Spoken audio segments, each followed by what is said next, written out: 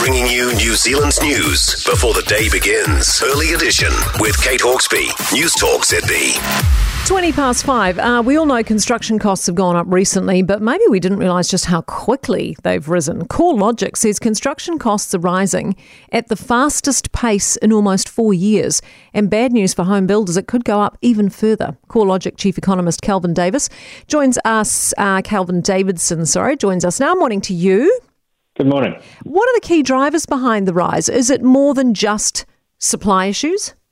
Yeah, I think it probably is. I mean, we know that demand in the housing market is still pretty strong. Mortgage rates have been low. Of course, they've risen a bit lately, but they have been low, and that's supporting demand. And, of course, the government rules are swayed towards new builds. You can get in with a smaller deposit.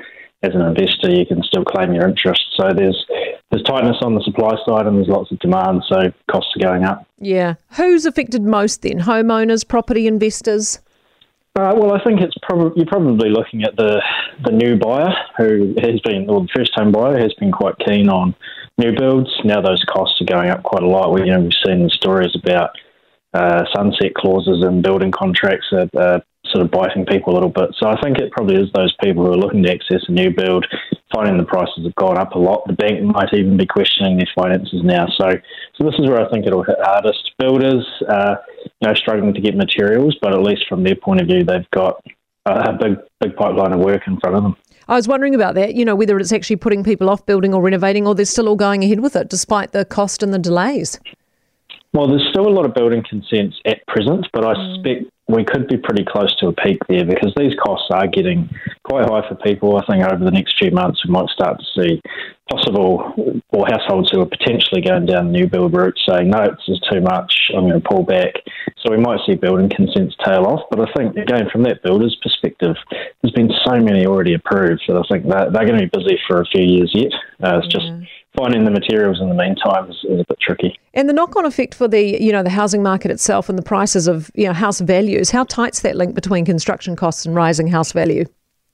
I wouldn't say it's that tight, but it will be playing a role. I mean, bear in mind that the new build supply at any point in time is very small in relation to how many houses exist. So it is quite a small influence, but at the margins, if there's fewer houses built, then that is going to keep the pressure on existing house prices. So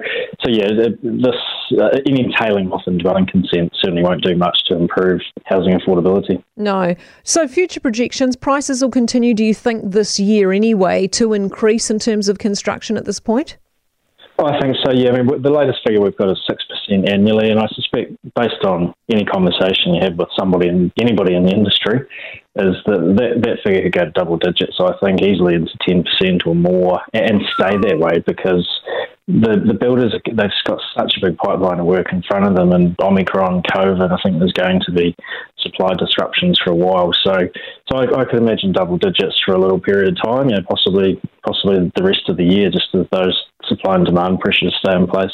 Jeepers, depressing, isn't it? Thank you so much, Kelvin, for being with us. Kelvin Davidson, CoreLogic New Zealand Chief Economist.